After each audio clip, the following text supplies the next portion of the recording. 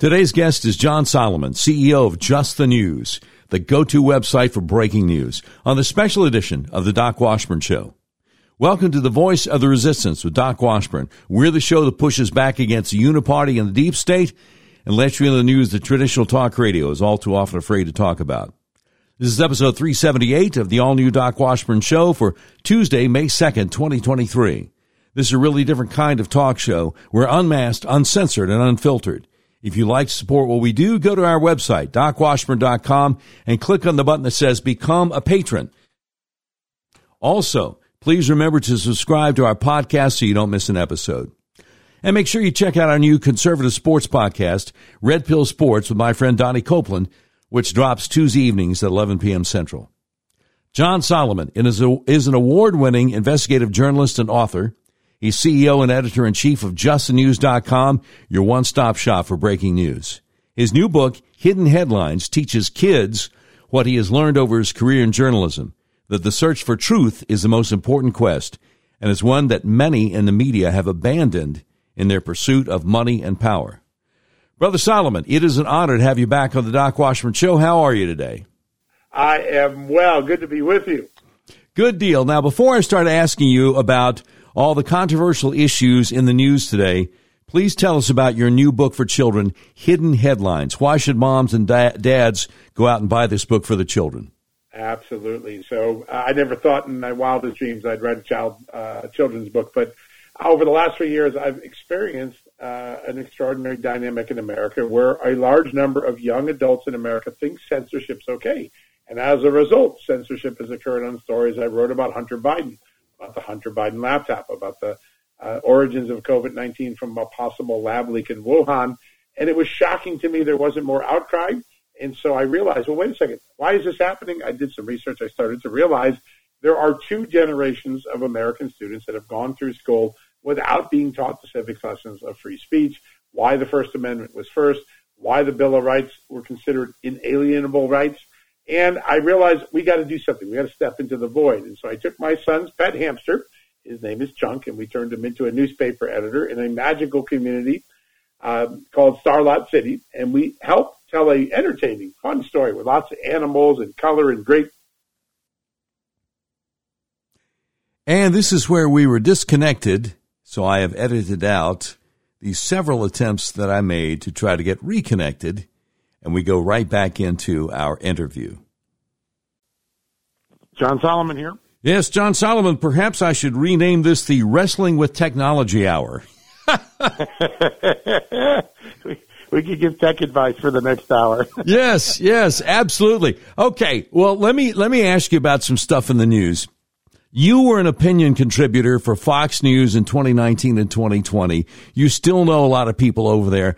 What on earth happened to Tucker Carlson?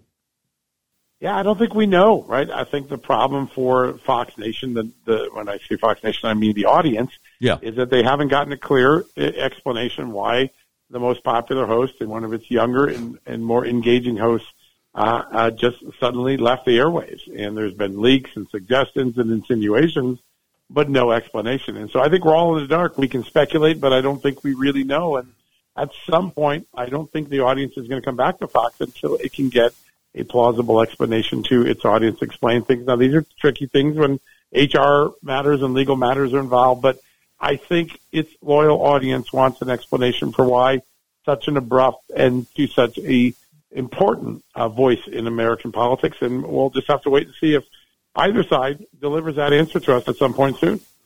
Yeah, no question about it. And he was saying things and breaking stories on Fox News that nobody else was even talking about. Do you think he is correct? Are we already in a shooting war with Russia and Ukraine? Listen, it's a proxy war. There's no doubt about it, right? We're arming the Ukrainians. The Russians are getting armed by Iran and China.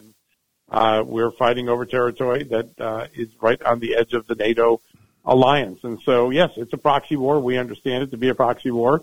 I don't think Russia would like to get into a full war with the United States. It couldn't win that war, even with Joe Biden as commander-in-chief.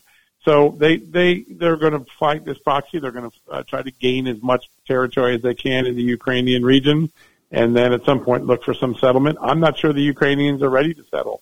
They have shown a mettle and a determination And right now there's a big expectation of a Ukrainian offensive that could further embarrass Putin and push the Russians back. But yes, listen, it's a proxy war without doubt. It won't escalate to something more than that right now, I don't think. But I do think that Russia at some point may suffer enough losses and look for an exit strategy. Well, from your lips to God's ears, I certainly hope it doesn't escalate to something more, because between Biden and Blinken and these knuckleheads, it makes it look like they're wanting to get in a hot war with a nuclear power. The adults are definitely not in charge. Yeah, I think on the Russia side, I think Russia just has an equation that's not a war it can win. And I think that, nor would it try to win. And so I think Russia's interest right now is much more regional and, barring some unnecessary episode, hopefully this comes to a resolution short of a more full-scale conflict. Yeah, I sure hope so. Now, you were on my radio show back in September 2020 to discuss, if I can spit it out, your excellent book, Fallout, Nuclear Bribes, Russian Spies, and the Washington Lies That Enriched the Clinton and Biden Dynasties. We talked about John Durham at that time. To refresh my listeners' memories, October 2020, then Attorney General William Barr appointed Durham as a special counsel to investigate crimes in the Russia collusion hoax and the Obama-era crossfire hurricane investigation. I think a lot of us had high hopes. What happened to John Durham? Well, I think he went to court. So he brought a total of 3 different criminal charges, one against an FBI lawyer who doctored evidence in the Russia collusion case.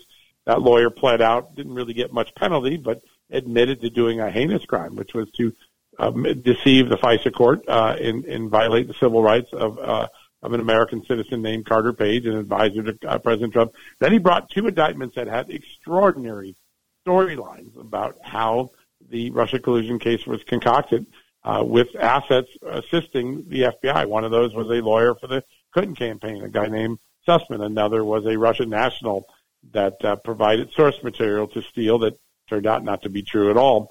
But Durham suffered 2 consecutive losses. Both men were acquitted by Washington, D.C. juries, even though the evidence of their alleged crimes was pretty straightforward. There wasn't much doubt about what happened. And I think at that point, John Durham realized he could not bring any further criminal charges in a city of Washington, D.C., where 86% of the electorate voted for Hillary Clinton, less than 14% voted for Donald Trump, that the jury poll simply wouldn't sustain further convictions. And so he's moved to writing a report that'll give us at least a penalty of shaming those who were involved in this heinous political dirty trick. And that report should come out sometime this spring or summer. That's the expectation among Justice Department insiders. And, of course, a lot of us get frustrated about a lack of accountability. Now, we've been hearing recently, about an IRS whistleblower threatening to spill the beans on Biden corruption. Yes. You have written a lot about Biden corruption. But do you think any of the Bidens are ever going to be held legally accountable, though? It's a great question. Right now, Hunter Biden's legal team is expecting an indictment imminently in the next days or a few weeks. Maybe 2 to 3 felonies, 2 involving taxes, 1 involving his application for a gun where he falsely stated he had never used illegal drugs. And then they're going to duke it out in the courts. That case may very well end up in Washington, D.C., the same jury pool that wouldn't convict under the Durham standards. So we won't know what the outcome is, but certainly an indictment of a sitting president's relative, son, would be an extraordinary moment in American history, and it would affirm something that just 2-3 years ago, when I first wrote the first stories at The Hill identifying the corruption scheme with Burisma in Ukraine and Joe Biden firing the Ukrainian prosecutor, we were told then it was a conspiracy theory. It was Russian disinformation. It never was. But we were deprived of that information for 2 or 3 years. Some sort of indictment in Washington against a Biden family member would create the ultimate 180-degree turn. The media, the Democratic elite, the intelligence establishment that falsely kept us from understanding the Hunter Biden laptop or the stories I had wrote. They censored them. They would be just as accountable as anything Hunter Biden would be accused of in that indictment. So a lot of people expect that to happen. Now, the question is, will that indictment be as sweeping as the evidence that the FBI and IRS gathered? And this IRS whistleblower has now been cleared to talk to Congress. He got permission from the House. He got permission from the House Ways and Means Committee to divulge secret taxpayer information about Hunter Biden to explain what happened. His story, according to his lawyer, is that political appointees of the Biden Justice Department blocked serious charges from being filed against Hunter Biden for the last couple of years, and that is in contravention to the testimony that Merrick Garland gave everybody in a Senate hearing both last year and again in March. The Attorney General claimed that there was no political interference. This IRS agent claims to have evidence of significant political interference. The Inspector General, the internal watchdog of the Justice Department, the House Ways and Means Committee, the Senate Finance Committee, the House Judiciary Committee are all investigating those claims right now, and we may soon, when I mean soon, I mean in the next 2-3 weeks, get the full body of evidence. He's going to turn it over to Congress, be deposed, and at that moment, we're likely to get a report of information of what actually happened. I sure hope so. Now, speaking of which, 51 former Intel officials lied about the Hunter Biden laptop having all the classic signs of Russian disinformation. Anthony Blinken apparently wrote the letter asking for their help. Now he's saying, oh, no, I didn't mean it. That wasn't me, whatever. But no doubt it was election interference. It helped sway the 2020 election. Again, do you think anybody's ever going to be held accountable for this?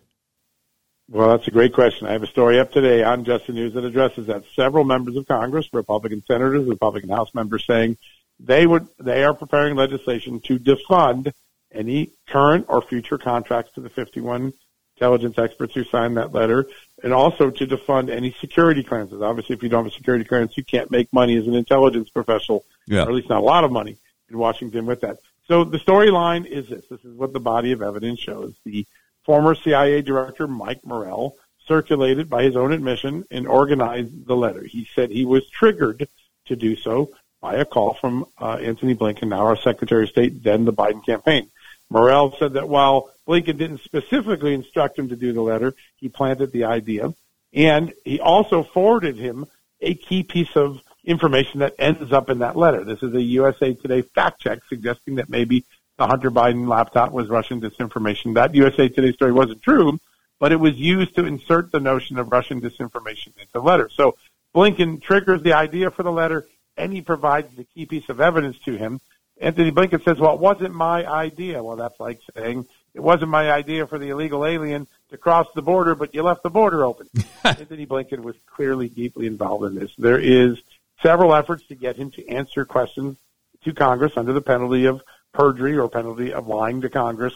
He has yet to answer those questions. He made a brief comment saying it just wasn't my idea. That's not the allegation. We didn't say you conceived the idea. The evidence suggests you caused the letter to happen and you provided some of the key information. Most importantly, though, is that there is overwhelming evidence that the Biden campaign not only assisted this effort, it actually got it into the media.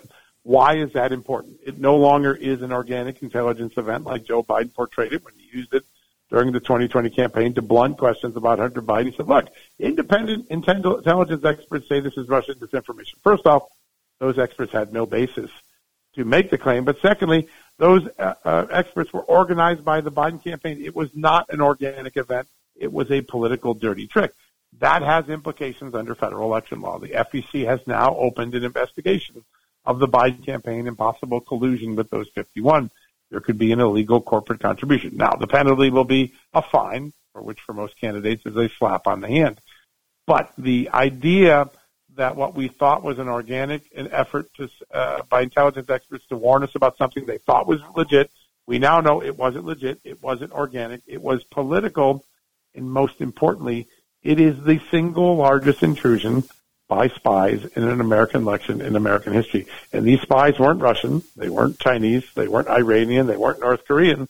They were American spies trained at our taxpayer expense, using their names and their credentials to fake us into thinking the Hunter Biden laptop and all of its allegations, which started with my reporting in 2019, that it was Russian disinformation, when in fact it was honest, accurate evidence of an influence peddling scheme by the Biden family.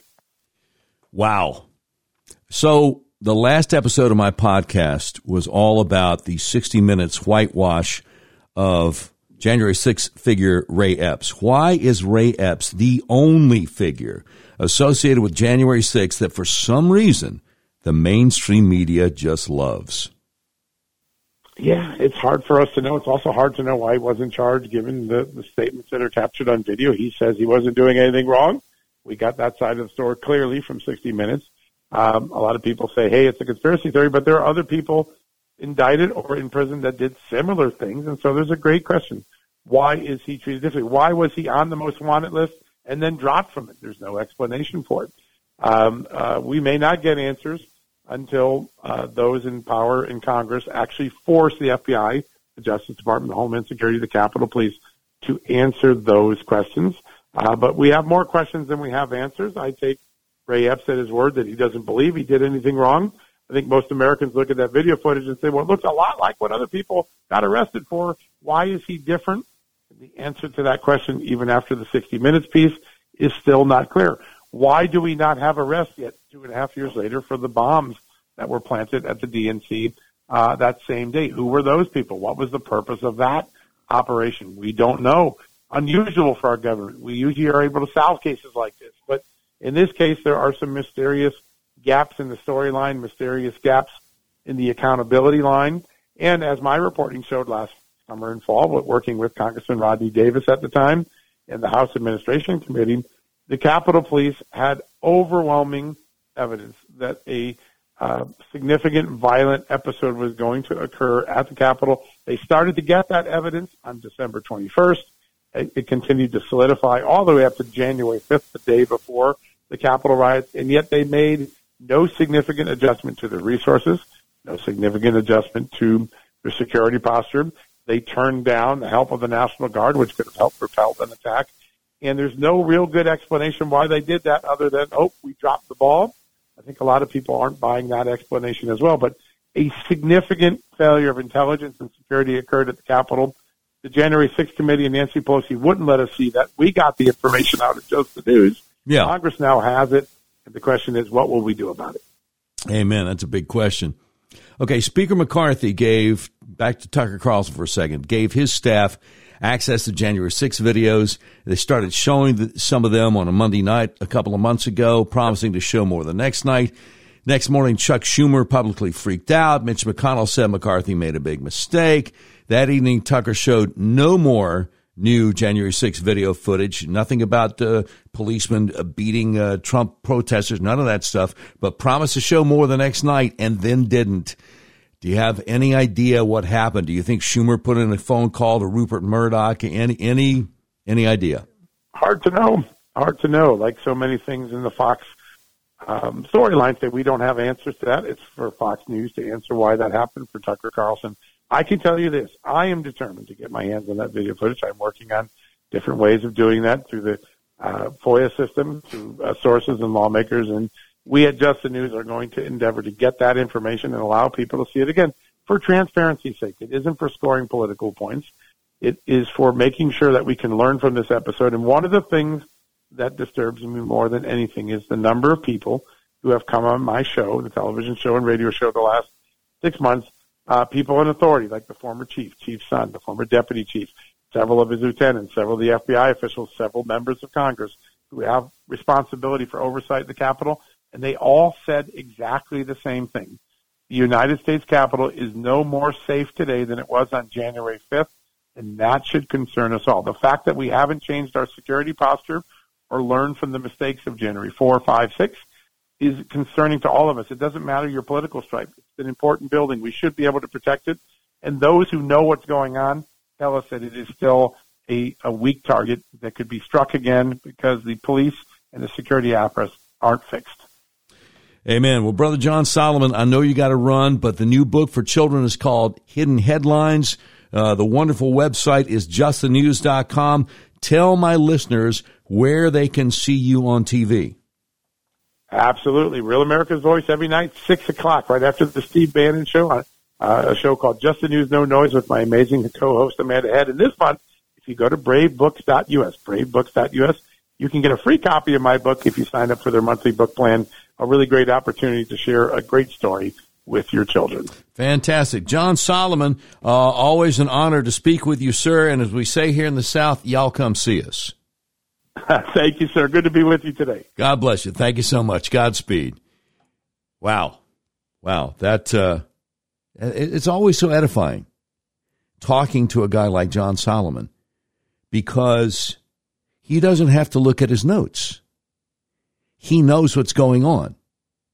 If the information is out there, if it's available, it is top of mind with John Solomon. And so it's always such a pleasure speaking with him. All right, a lot of stuff in the news. A lot of stuff in the news that the media doesn't want you to know about. And that's coming up next on the Doc Washburn Show. All right, if you've tried to buy a car recently, you realize you may have a hard time finding what you're looking for. People I know have actually bought vehicles from hundreds of miles away from where they live. That's where Red River Auto comes in. Red River Auto is a big old car dealership in the middle of the USA that believes in freedom, including your freedom to buy a car, truck, van, or SUV the way you want to, online.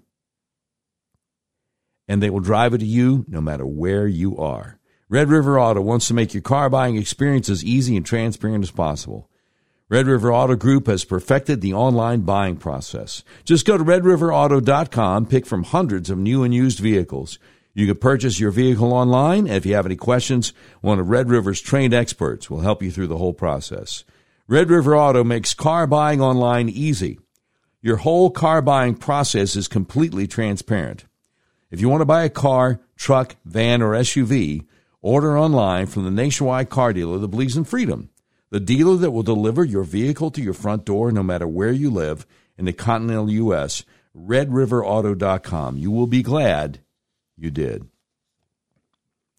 Now, I want to tell you about the best-kept secret in American healthcare. Are you having problems with sinuses and allergies? Are you experiencing dizziness, vertigo, problems with your blood sugar, fibromyalgia, eczema, psoriasis, even migraines? The Arkansas Upper Cervical Center might be able to help you, even if you don't live in Arkansas. Let me tell you how. Your skull weighs anywhere from 8 to 15 pounds. It rests on the top bone of your spinal column, the atlas, or C1, which only weighs 2 ounces. So it's really easy for your atlas to get out of alignment. If it does, your whole spinal column can get kinked up like a chain. When that happens, your central nervous system isn't able to communicate with the rest of your body as it's designed to do. Now, I had severe hay fever for 5 or 6 weeks every spring all my life, and migraines year-round. When I got my atlas adjusted, the hay fever went away, and it's never come back. And the migraines went away, too.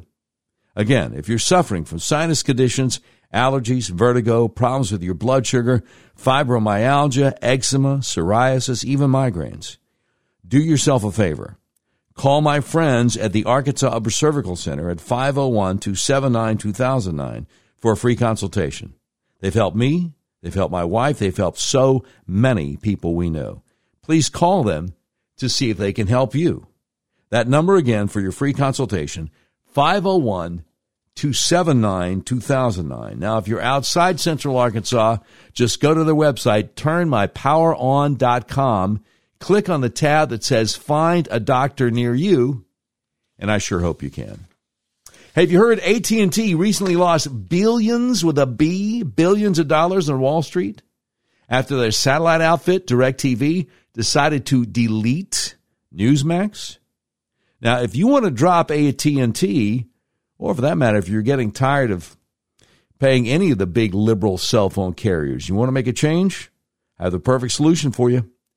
Patriot Mobile is America's only Christian conservative wireless carrier. Now more than ever, it's important to band together and support companies that share our conservative values. Now, I know what you're thinking.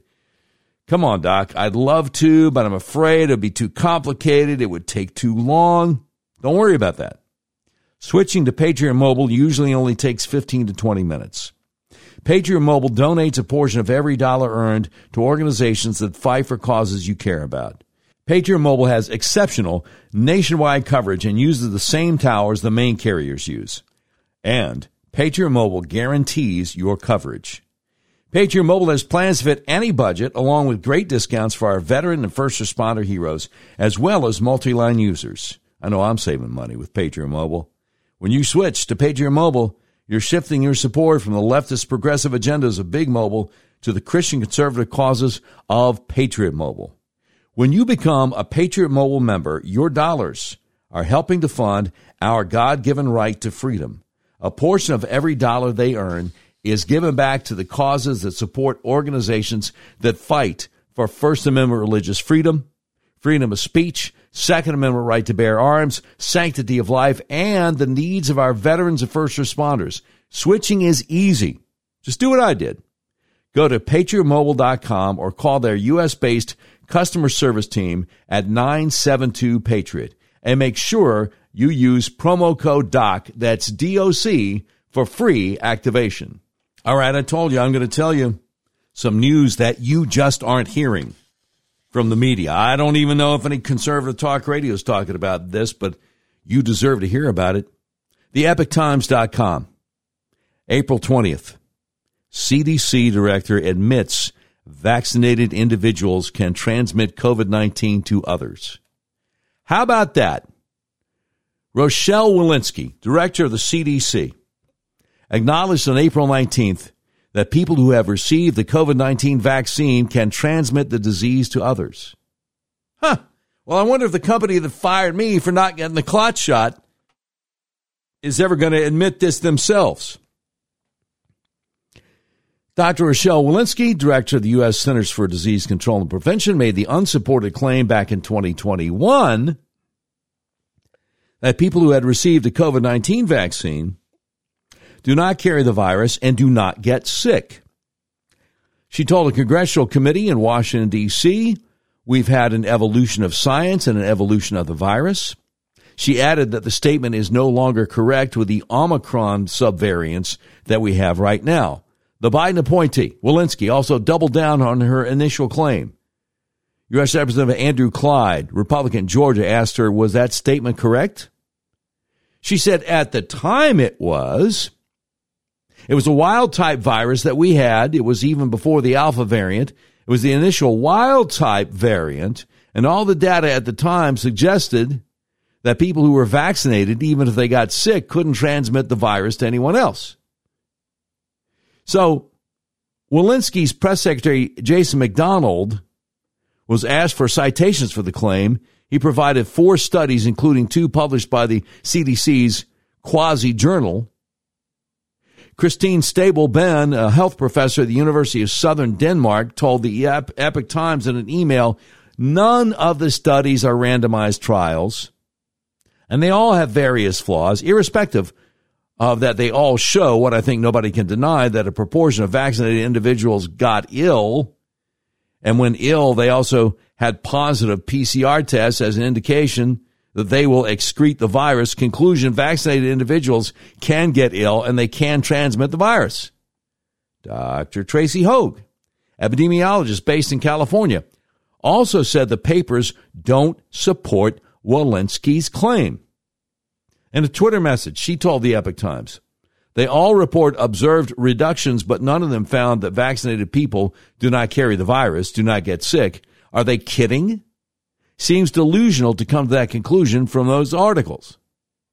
Even in March 2021, Rochelle Walensky's claim drew criticism from scientists. John Moore, virologist at Weill Cornell Medicine, told the New York Times way back in March 2021, what we know is the vaccines are very substantially effective against infection. There's more and more data on that, but nothing is 100%. The CDC said at the time, it's possible that some people who are fully vaccinated could get COVID-19. The evidence isn't clear whether they can spread the virus to others. Well, of course, the evidence is clear. The evidence has always been clear. But they lied to us, right?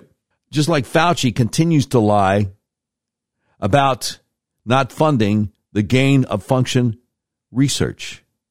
They lied to us, and it's outrageous. And the question is, will anyone ever be held accountable? And we're starting to wonder, aren't we? Now, speaking of the lies, Jeffrey A. Tucker over the Brownstone Institute, brownstone.org, has a new article out called The Freezer Truck Canard. These are the days of grasping for excuses. In sector after sector, leaders who gave us lockdowns and all that followed are trying to account for their actions, not apologizing, of course, but admitting that in the classic formulation, mistakes were made. That having been said, they all agree on the core point: the government had to take big steps to deal with the pandemic. A book just released from the original lockdown gangsters, about which I will write more later. A book celebrated by the Washington Post as the authoritative account puts it this way. Here's the quote. American leaders entering the COVID war plunged ahead with a breathtaking political and social experiment. Facing a dangerous pandemic, they adopted the broadest, most ambitious and intrusive set of government controls on social behavior in the history of the United States. Given the lack of preparation at all levels of government, mistakes were inevitable and to be expected, perhaps even excusable. Well, now, what is that book he's talking about? Well, it is called Lessons from the COVID War, an Investigative Report, and it's from the COVID Crisis Group. Now, Jeffrey A. Tucker goes on to say excusable is the new watchword, and Anthony Fauci has picked it up in a recent interview. He admits that many things went wrong, but adds, I don't think anybody would argue with the fact that you had to shut down. Oh, really? Well, let's see what he says about this in his little interview clip with Christiane Amanpour of CNN, a woman reporter who has never even thought of a follow-up question when it comes to interviewing a liberal. I don't think anybody who has any realistic evaluation knows that you got to do something dramatic. Once that's done, then the thing that you need to now go back and analyze, I don't think anybody would argue with the fact that you had to shut down, is how long you keep the shutdown and how complete it is. That's the clip, 20 seconds. Then he adds what he clearly considers the key talking point. We know because he has said this in several interviews. He says that the obvious disaster of freezer trucks at hospitals signaled and proved the desperate need for lockdowns. Here's Fauci again. But I want to know what you think you and the community got wrong. Was the closing of the schools too draconian?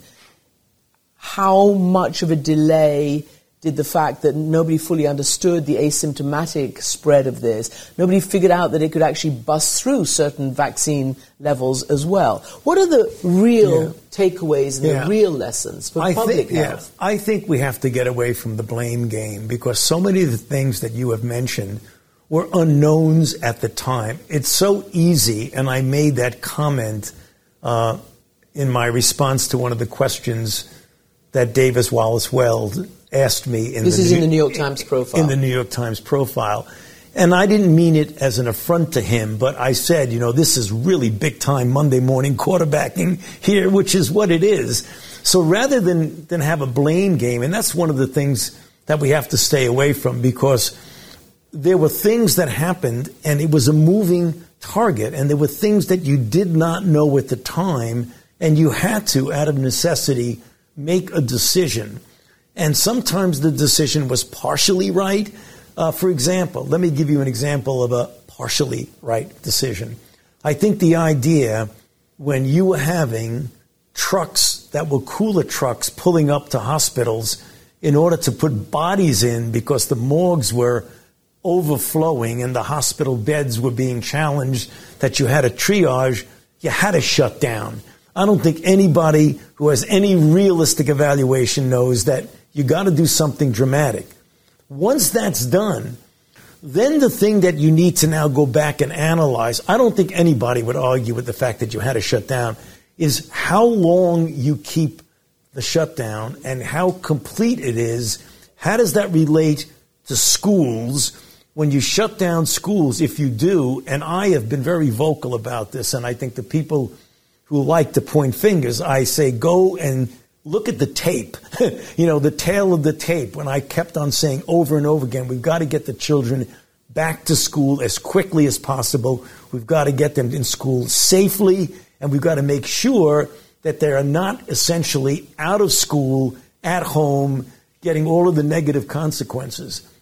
Different parts of the country interpreted that differently. There were schools that stayed closed far too long and longer than they should have, and there were those that essentially didn't close at all.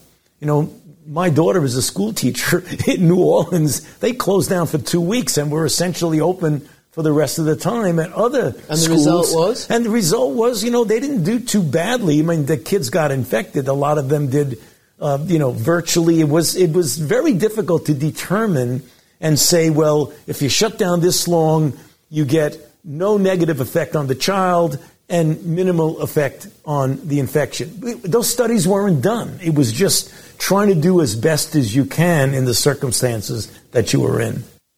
Okay, well, this guy just lies with impunity. And Christiane Amanpour, CNN, they don't mind. He was not calling for schools to be opened back up as quickly as possible. The schools in New Orleans were closed for months, not 2 weeks. It's just absurd. But and the idea nobody would argue that we need a lockdown. Oh, I'd argue it. And a lot of medical professionals would argue it. What's one of the best things you can do to be proactive against a flu, any flu, is to be outside getting fresh air and a lot of vitamin D from the sunshine. Oh, they didn't want you to do that. In California, they're arresting people for going to the beach. You remember that? Remember the videos of arresting people for going to a public park? But I digress. Back to Jeffrey A. Tucker's article here at the Brownstone Institute. He says, notice how CNN had a terrifying graphic ready to run alongside Fauci's comments. This still is particularly evocative with the Statue of Liberty in the background. Not that anyone would suggest this was staged, he said with a nudge. And you got the images of the freezer trucks in the foreground.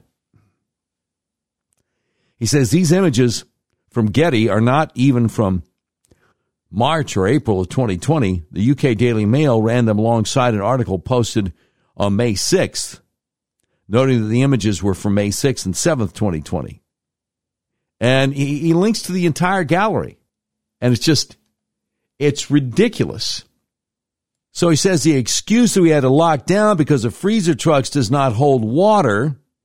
The lockdown edict was issued on March 16th, 2020, following the declaration of emergency on March 13th, 3 days after Trump's advisors convinced him to issue the lockdown. In that time, the funeral parlors and morgues closed too, as did most all medical services. The country was also in panic, which is not generally good for public health. That there was a wave of death in those 2 weeks is clear. What's not clear is whether that was COVID alone. After all, the virus had been circulating in the U.S. since at least October 2019. The period of 15 days was also the time when intubation was deployed as the best method to deal with a seemingly problematic COVID case, resulting in many unnecessary deaths. And he links the words unnecessary deaths, linked to an article from October 7th, 2022, entitled, How Many People Did Ventilators and Iatrogenesis Kill in April 2020? Written by Michael Singer. Boy, if they did intubation on you, you probably weren't going to live. Let me just put it that way. But he says what's crucial by he, Jeffrey A. Tucker, back to the original article. He says what's crucial here is the timing. 2 weeks following the lockdowns, the news media began running alarmist stories of the legendary freezer trucks at hospitals, giving the impression of a movie-like pandemic sweeping the country, whereas the problem was centered in only a few locations. These stories ran for a full month throughout April and into May of 2020. On March 29th, 2020, The New York Times quoted Trump himself saying, "I have been watching them bringing in trailer trucks, freezer trucks, because they can't handle the bodies. There are so many of them. This is in essentially my community in Queens, New York. I have seen things that I have never seen before." Now, not much of this makes sense. In this very period, New York City hospitals saw an overall 50% drop in admissions, which is what happens when you close down all services to spare all resources for one virus. If you add to that a shutdown of the entire industry of funerals, funeral homes, morgues, and cemetery services, one can imagine that a crisis would ensue. Even the normal embalming protocols were disrupted on the advice of the World Health Organization and the CDC. The bodies of the dead were treated as icky and untouchable, and this attitude was encouraged by authorities. So workers were terrified. And here he links to a New York Times article entitled, "She Witnessed the Pandemic's Toll from Inside a Funeral Home." Jeffrey A. Tucker, brownstone.org, says, "It's hardly surprising that bodies piled up and needed to be stored. The whole population, and especially the health community, was told that the whole of life should be organized around running away from the bad bug. These events unfolded 2 weeks following essentially the same events in Italy. Morgues closed. The normal process of dealing with the dead was dramatically interrupted. Workers were at home." Don't you just hate that word, workers? Why not employees? Anyway, funerals were banned, and this ban was heavily enforced. Medical personnel were especially terrified of death from COVID.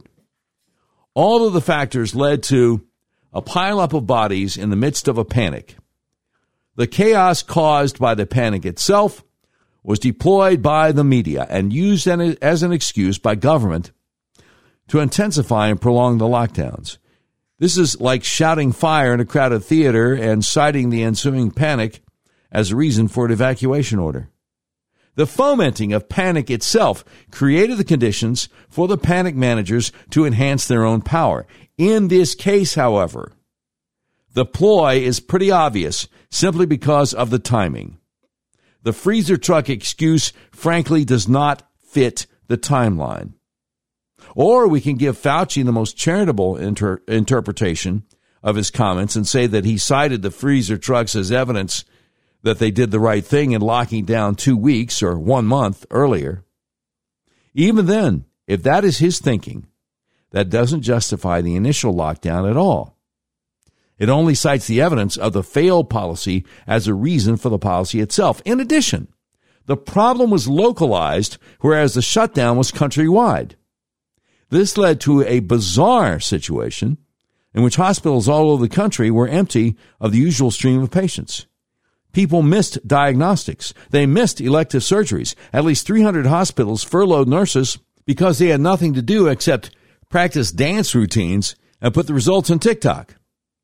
All of this transpired at a time when Fauci and Trump were going on about mass waves of death.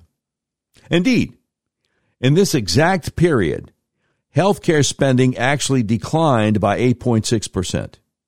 On the urging of intellectuals and officials from February of 2020, hospitals all over the country closed their services at the very time when they were likely needed the most. Gone was any serious discussion about how to treat COVID other than to invoke ventilation and remdesivir, which was a disaster. And here he links to the article, Brett Swanson from March 21st of this year, called Dr. Frieden's Follies. And we're going to share that with you momentarily because the remdesivir and the ventilation, they were a disaster, and that's coming up. But he says early treatment was dogmatically rejected as nothing but a quack cure. All efforts, even from the earliest days, were focused on the vaccine as the only way to get out of the pandemic. Regardless of the excuse, the public relations team that defends the lockdowns never mentions Sweden, because this case demonstrates that panicked rights violations are generally not a good path for boosting public health in the case of a new virus that newly appears in the awareness of powerful people. To this day, no one can give a clear official reason how or why this happened or what was achieved by it all relative to the cost. Even so, they will not admit that their entire lockdown paradigm was wrong from the very beginning. They should, but they will not. It wasn't just implemented poorly and inefficiently. It never should have happened at all, and it should never happen again. Now, again, that is the great Jeffrey A. Tucker over brownstone.org. Article is entitled The Freezer Truck Canard. It just dropped May 1st, 2023. But coming up, because we need to make sure we don't let this go, because if we do, they'll do it again.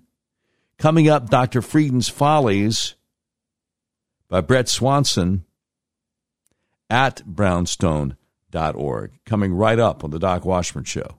The world is going crazy with supply chain issues, record-setting inflation, and sky-high gas prices.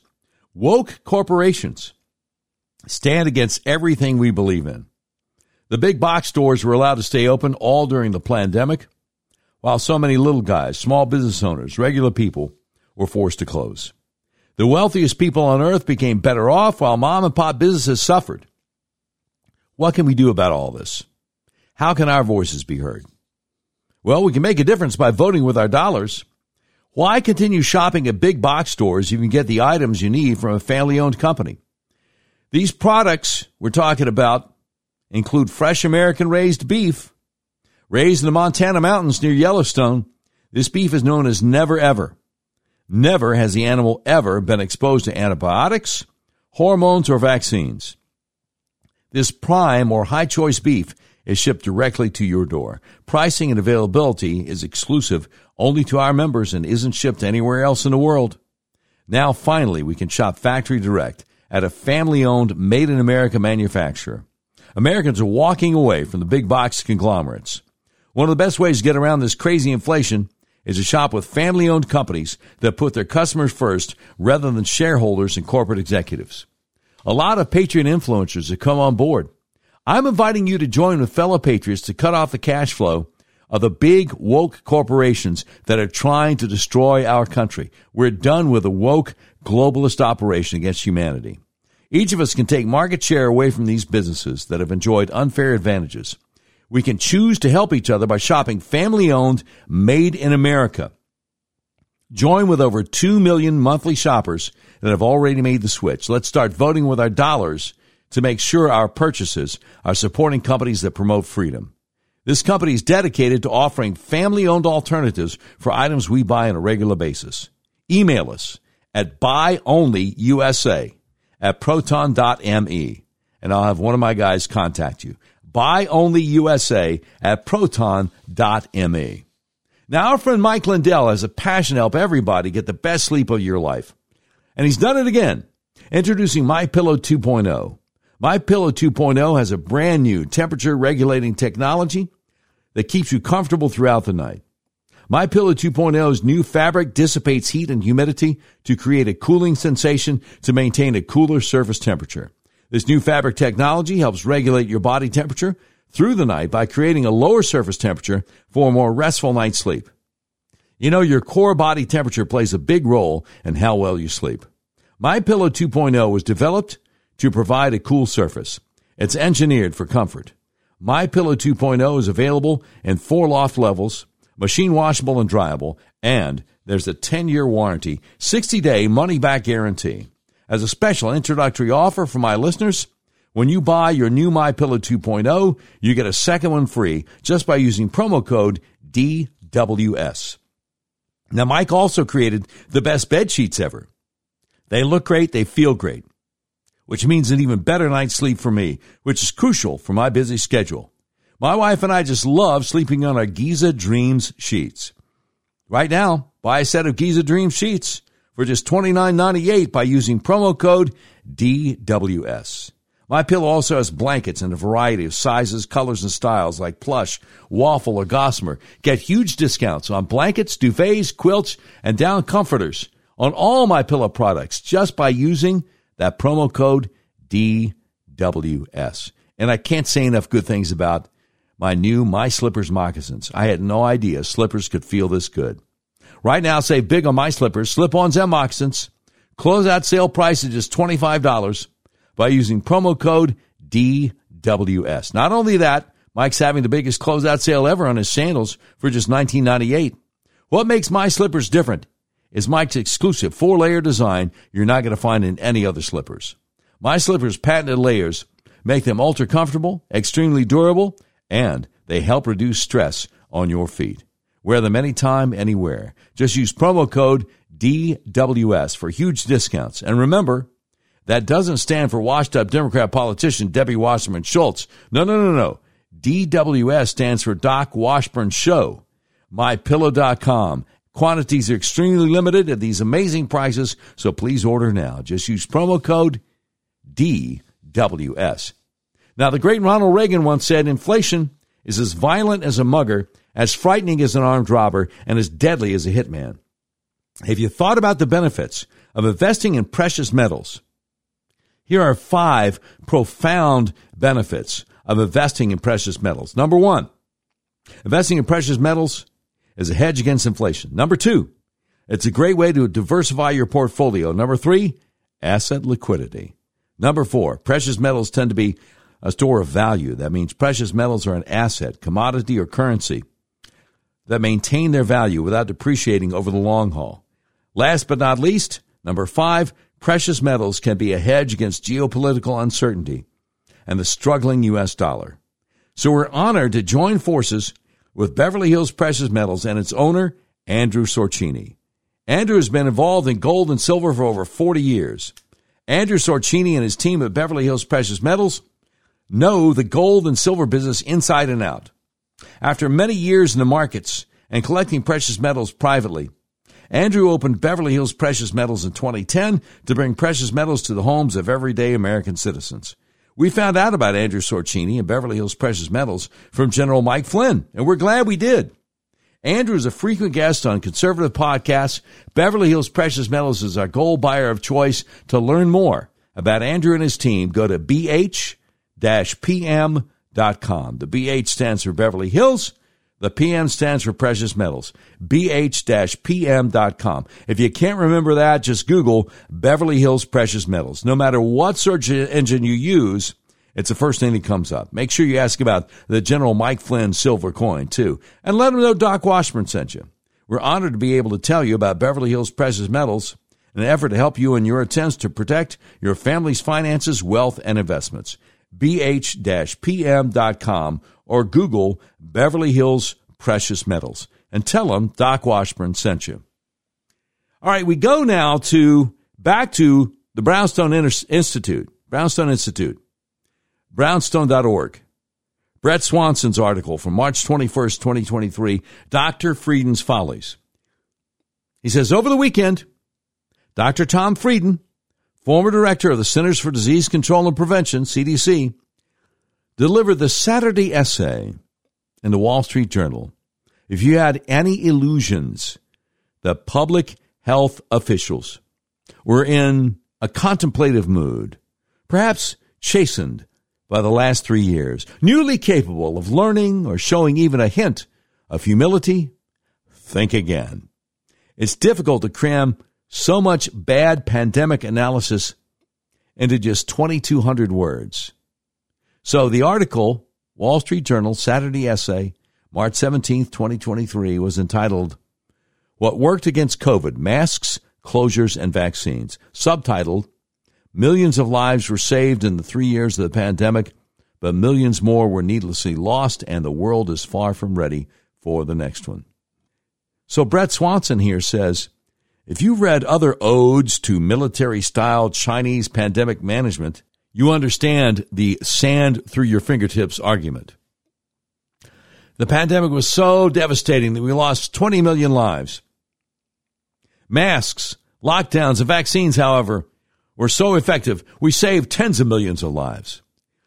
And if we'd only masked, vaccinated, and locked down harder, with a more wartime mentality, we could have saved most of the 20 million we did lose.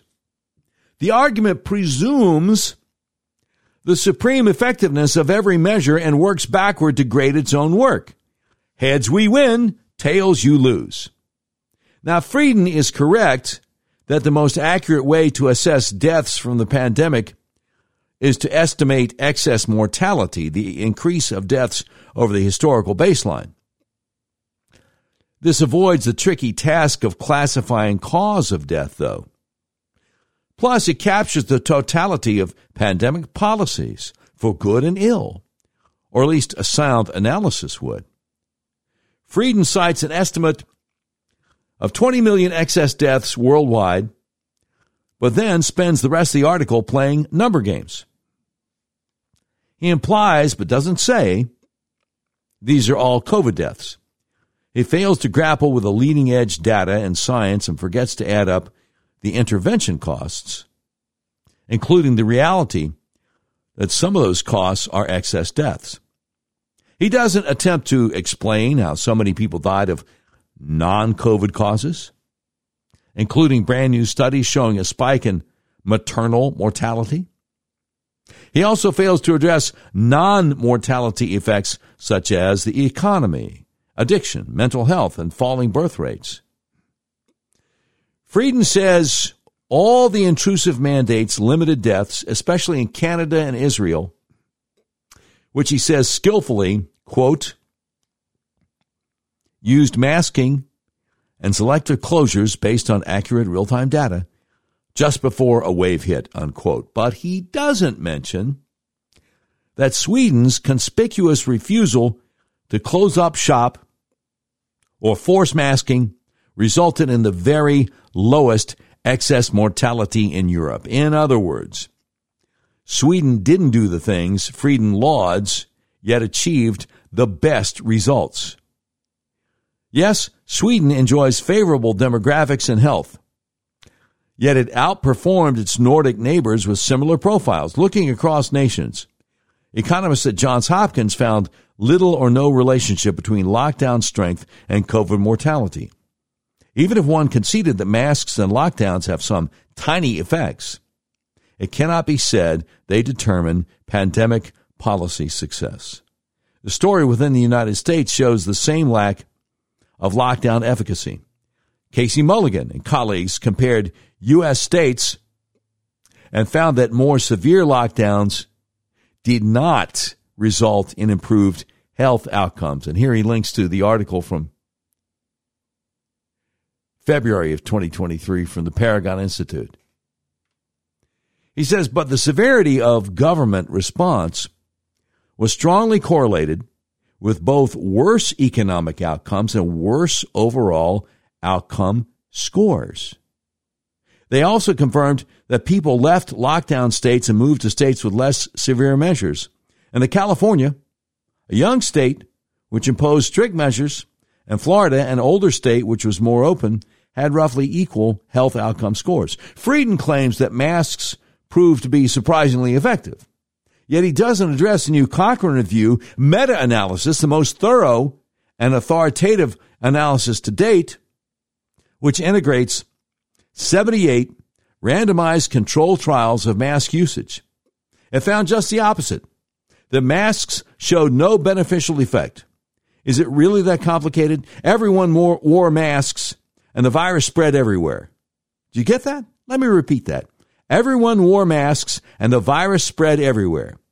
Just as respiratory viruses experts predicted pre-pandemic. Frieden's audacious assertions of lockdown benefits are matched by his equally egregious failure to address their enormous costs. Frieden mentions foregone health care, but doesn't tie it to lockdowns. It just happened. He does criticize school closures, but doesn't include them in any cost-benefit analysis. He totally ignores lockdown effects on his own stated key metric of excess mortality. Neither does Frieden mention the macroeconomic effects, which always impact health, if indirectly.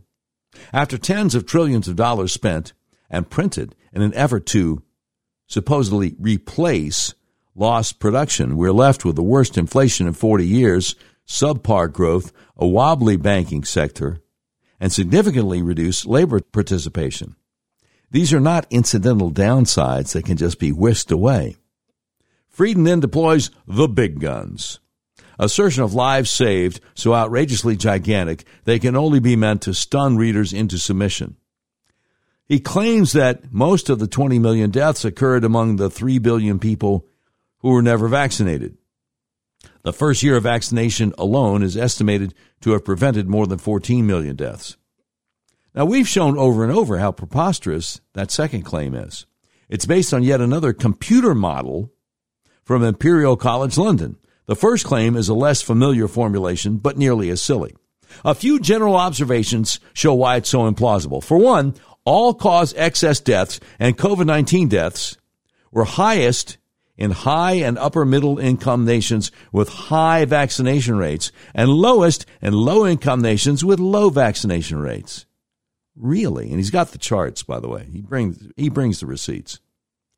He says, is Frieden claiming that an astronomical portion of the small number of unvaccinated people in high income, highly vaccinated nations were dying, but that almost none of the much larger number of unvaccinated people in low income, low vaccinated nations were? Yes, high income, highly vaccinated nations tend to be older and low income tend to be younger, but the mortality differential between high and low income nations is vastly greater than the age differential could generate, especially when accounting for vaccination status. Zoom in on the United States. According to the official data, the U.S. suffered 350,555 COVID deaths in 2020 and 475,059 in 2021. Now, despite the administration of 520 million vaccine doses in 2021, COVID took over 124,000 more American lives in 2021 than it did in 2020. In other words, the pool of unvaccinated Americans shrank by around 250 million in 2021, but COVID deaths rose by 35%. Or look at Scotland, which keeps somewhat better and more detailed data according to vaccination status. Between August 2021 and February 2022, at least 85% of COVID deaths were among the vaccinated. By late spring 2022, the figure had surpassed 90%. 90% of COVID deaths among the vaccinated in Scotland. Soon after we pointed this out, they stopped publishing such data. The average age of COVID deaths in many nations is around 80 years old, or close to the average age of all deaths anyway. So clearly, most of the 20 million deaths Frieden cites cannot be due to COVID mortality among the unvaccinated, and for no other reason than the vast majority of COVID deaths occur among the elderly who happen to be highly vaccinated. But that only leaves non-COVID deaths. Why would the unvaccinated be dying of non-COVID causes? They wouldn't. At least not because they're unvaccinated. We must also dispense with a seeming sleight of hand. Or maybe Frieden doesn't realize what he did. Remember, quote, most of the 20 million deaths occurred among the 3 billion people who were never vaccinated, unquote. Well, nearly all people worldwide until mid-2021 were unvaccinated. And most of the 20 million died of non-COVID causes. Is he counting all excess deaths in 2020 and part of 2021, whether from COVID or lockdowns or whatever, as unvaccinated before a vaccine was even available? Seems like a non sequitur. Oh, we're not finished. For many nations, from Germany to Japan and Singapore to Australia, both all-cause deaths and COVID deaths only spiked after they deployed the vaccines. And then he has charts of a new actuarial analysis of German data. It shows that all age cohorts survived 2020 rather well. Then in 2021 and 2022, as Germans received 191 million vaccine doses, mortality exploded among nearly all adult age groups. He says you can see this persistently high excess mortality pattern in highly vaccinated nations, even in Israel, one of Frieden's favorites. And then he embeds the chart for that. He says, as we noted in a recent survey of global mortality among high and middle income nations, all-cause excess deaths in 2022 were actually correlated with higher vaccination rates. These facts add to an already ironclad mathematical and biological certainty that the vaccines could not have possibly saved 14 million lives in the first year of vaccination alone. Frieden's claim is based on a ridiculous computer model which can output anything you like depending on the assumptions you feed it. It does not need to resemble anything in the real world, and indeed this one does not. The models spit out crazy things. If you don't double-check them against reality, you can look wildly foolish. Both actual COVID and non-COVID mortality were far worse after the vaccines in 2021 and 2022. In the computer model's fantasy world, however, we were poised for an acceleration so supergalactic that the worst performance was actually a big win. In December, we analyzed a model from the Commonwealth Fund, which is similar to the imperial model that Frieden cites. The Commonwealth modelers claimed that in an alternate no-vaccine universe, the U.S. was going to suffer 4.5 times more COVID deaths in 2021 than in 2020, and fully 6.9 times more in 2022 when the milder Omicron variants dominated. Even before Omicron, a host of pre-vaccine studies found an overall infection fatality rate of just 0.15 to 0.2%. So the claim is that the vaccine saved tens of millions of hypothetical people from a fictional pandemic that suddenly got 7 times worse. It's a preposterous, counterfactual daydream. And he has more charts. He says Frieden's fantasies cover up something even worse. While he's touting the false effectiveness of masks, lockdowns, and vaccines and wishing for more, he's ignoring a true crisis. The bulk of evidence now points to vaccination as a key factor, not in a mortality reduction, but in an historical increase in mortality. One of Frieden's biggest failures is to distinguish outcomes for different age groups. Deaths of 20-year-old students or 40-year-old mothers hit differently than 95-year-olds. Frieden doesn't acknowledge the crucial facts which are apparent in life insurance data and the more granular country reports, which are young and middle-aged, healthy people all over the high and upper middle income world navigated 2020 with relative success, but then started dying at alarming rates in 2021 and 2022. They are dying mostly not of COVID. The crisis of sudden adult death syndrome. And they actually have an abbreviation for it. It's so common. Sudden adult death syndrome. They call it SADS. The crisis of that sudden adult death syndrome, or SADS in particular, and the non-elderly mortality rise in general cannot be blamed on too little masking, vaccinating, or locking down. Instead of dashing to diagnose and douse his 5-alarm mortality fire, Frieden is pushing for, you guessed it, more pandemic preparedness. If we weren't exhausted from unpacking the lockdown, mask, and vaccine misdirection, we would spend more time on Frieden's spurious claims that antiviral medications and hospital treatments were especially effective in combating COVID. Surely, he must be joking. The U.S. government led a war against safe, cheap, effective antivirals such as ivermectin and hydroxychloroquine and insisted on a dangerous, experimental hospital standard of care called remdesivir. They've never been asked to explain how so many people died of COVID in the hospital if remdesivir were at all effective. The failure of public health authorities to honestly appraise a series of historic failures shows why they were so ill-suited to the task. Perhaps they do not have the skills to analyze, execute, learn, and course correct. Or maybe the institutions from the FDA and CDC to local and state health departments, to medical schools, lack some kind of organizational fortitude or resistance to groupthink. We've known for decades healthcare is broken economically.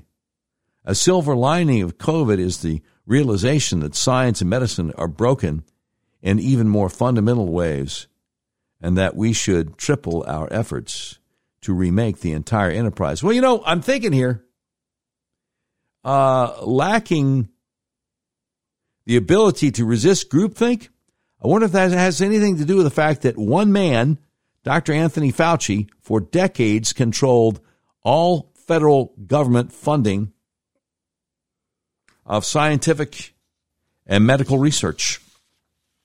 Gee, I wonder. Because, as the great Lord Acton once said many years ago, power corrupts, absolute power corrupts absolutely. Remember? I think that's right. Remarkable article there by Brett Swanson over brownstone.org. It's entitled Dr. Frieden's Follies, and it dropped on March 21st, 2023. All right, it's that time again. Hit it, Brian. We interrupt this program to bring you a special report. It's the Doc Washburn Show Tweet of the Day. And it's brought to you by Red River Auto, big old car dealership in the middle of the USA. Red River Auto believes in freedom, including your freedom to buy the car, truck, van, or SUV of your choice the way you want to, online, and have it delivered to your front door anywhere in the continental USA. Now, it's kind of a two-parter here. We got the great Tracy Beans over on Twitter saying the United States government doesn't want the Mike Flynn case to be heard in Florida, so she put together a thread of their legal argument for doing so. Of course, they want it transferred. They want to change a venue to Washington, D.C. Second part is the great Hans Monkey over the EpicTimes.com saying DOJ is desperately trying to transfer the Mike Flynn case to D.C. The arguments are beyond ludicrous, like that a federal judge in Florida doesn't understand the law as well as a federal judge in D.C. He says, why is it so important for the federal government to defend their cases in Washington, D.C.? Well, the question kind of answers itself, doesn't it? The same reason that January 6th defendants can't get a fair shake in Washington, D.C. Well, 94% of them voted for Biden. You can't get an honest jury pool. That is your tweet of the day, brought to you by Red River Auto. And we appreciate Mitch Ward and the crew over there. You've been listening to episode 378 of the all-new Doc Washburn Show. The views and opinions expressed on the Doc Washburn Show do not necessarily reflect those of our advertisers, but they love us and we love them. If you have any questions for us, email us, contact@docwashburnshow.com. Today's program has been produced by Tim Terrible, directed by Mick Messy. This has been a terribly messy production. Portions of today's show will be taken overseas and dropped.